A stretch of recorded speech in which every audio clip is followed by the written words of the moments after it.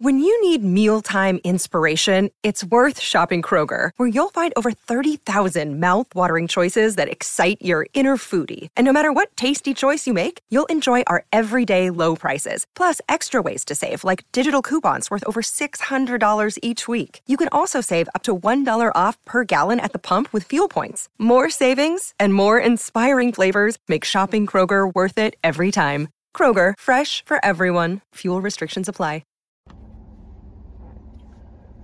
And good afternoon, everybody. Uneducated economist here. So a lot of people are pretty much under the impression that the dollar is going to die, that the dollar is going to disappear from existence at some point in the near future, and that you better be in gold and silver or cryptos or something, real estate. You just got to get out of the dollar by all means. And I've never been one to agree with that statement. I have pretty much been a strong dollar theorist the entire time that I have had this channel. I have not always been a fan of the dollar. And I'm not a fan of the dollar and its creation, the distribution, or even anything that has to do with the Federal Reserve. Like, none of that stuff am I a fan of.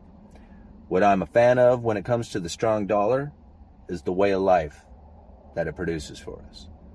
We get to take advantage of using a world reserve currency that is printed up out of thin air. Think about that, guys. That's a pretty cool position to be in. And when we lose that status, our way of life is going to go with it. Now, I think a lot about what's happening right now because the dollar is continuing to grow stronger by the day.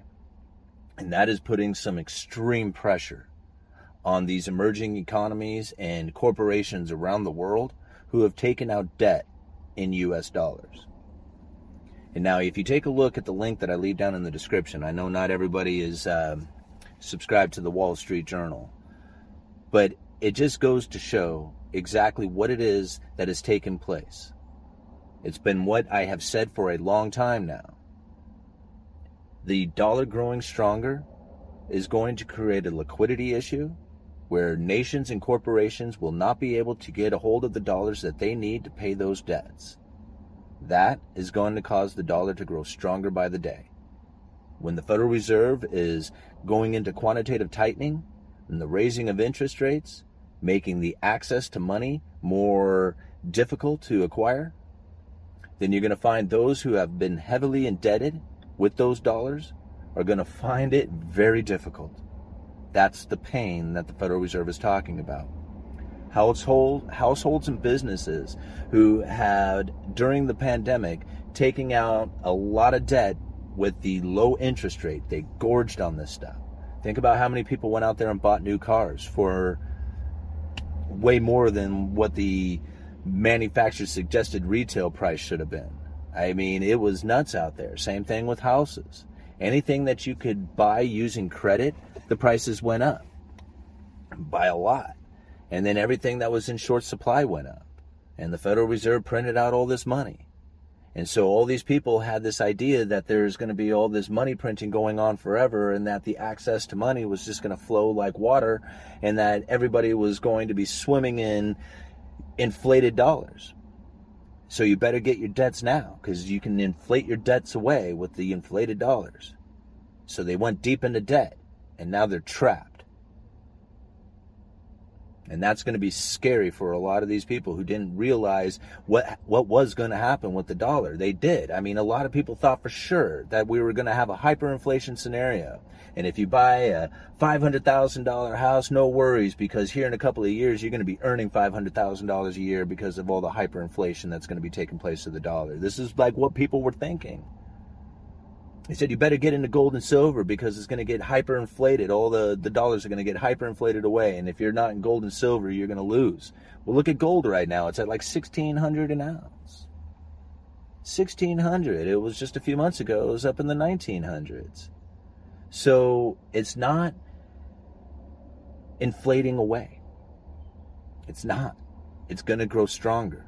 And because so many people thought that they were going to be able to take out a bunch of debt and then pay that debt off with hyperinflated dollars, because they had this concept, it's going to give people who had saved during that time an awesome, awesome position. They are going to be able to buy in with cash at the lowest that they had ever seen it. There's going to be a massive, massive sell-off. The Federal Reserve is promising it. I mean, think about it. They have promised. We are going to continue to tighten. Okay? It's not even a credible threat that they're putting out there. It's in their speeches. It's in everything that they say. They say that the interest rates are going to remain high for some time. What does that mean? What does some time mean? Nobody knows. So it's going to be much farther than anybody is ever thinking. You know? And I hear these I hate to just kind of ramble on, but you know how I do this. And I hear these economists out there saying that the Federal Reserve is going to need to raise the Fed funds rates up to 9% in order to deal with the inflation, because you need to get the Fed funds rate above the inflation rate. But they're not taking into consideration how much of the supply chain breakdown had taken place, and that was the real reason why we saw so much increase in the prices, is that the flow of material was not being able to get easily transferred through.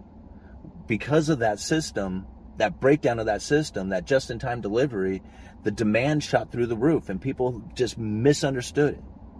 I mean, we're finding that now. I mean, just look at my recent videos talking about the inventory levels that are rising and the lack of orders or the canceling of orders and how that's going to hurt manufacturing. I mean, this stuff is coming. It's not over, not even close. I mean, a lot of people seem to think that the inflation scenario is going to soon be over and that the prices are going to come down, or at least moderate for a while. House prices will come down, car prices will come down. But what they're not thinking about is the lack of manufacturing that's taking place. I mean, look at the home builder sentiment taking place right now, right? That's dropping 9 months straight now. It's fallen. Right? How much new inventory is coming onto the market when you have home builder sentiment in the toilet? Not a lot, right? Not a lot of new homes are going to be coming on the market because of that. Same thing with all the rest of those manufactured goods out there. This overwhelming consumer demand that was completely false has put a ripple into the manufacturing system. They said, oh my gosh, look at all these orders that we have. We got to get to manufacturing. So they started pumping out a lot of stuff thinking that they need to fill in this overwhelming consumer demand, only to find out that they weren't there. Now what? Retail is dying on the vine. I mean, that was something, I saw the beginnings of the retail dying on the vine months ago. I titled the video just that, Retail Dying on the Vine. And I could feel it then. And it was only just a matter of time before it started exposing itself throughout all the rest of the, nation and economies out there. It's happening, guys. This is the bullwhip effect. It's oversupply to undersupply to oversupply. And right now, the dollar is going to wreak havoc on the world. You're going to see food and fuel prices go through the roof, and it's not because we lack food and fuel in this country. It's because everybody else around the world has to pay for it in dollars. And when they have to pay for it in dollars, it's going to be so expensive for them. It's going to be very demanding around the world to try and get those dollars. It's going to be very hard on them. And when that demand for food and fuel comes out of this country and starts moving into those other nations, they're going to pay a lot for it. And it's going to cause the food and fuel prices here in this nation to go up. It's not going to be a lack of it. You're going to be able to find it. It's going to be down there at the store. It's just how much can you actually afford? Especially if you're heavily indebted, if you're debt saturated.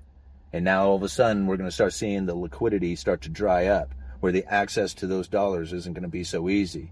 Business isn't going to be as free-flowing as it once was. Tighten your belts.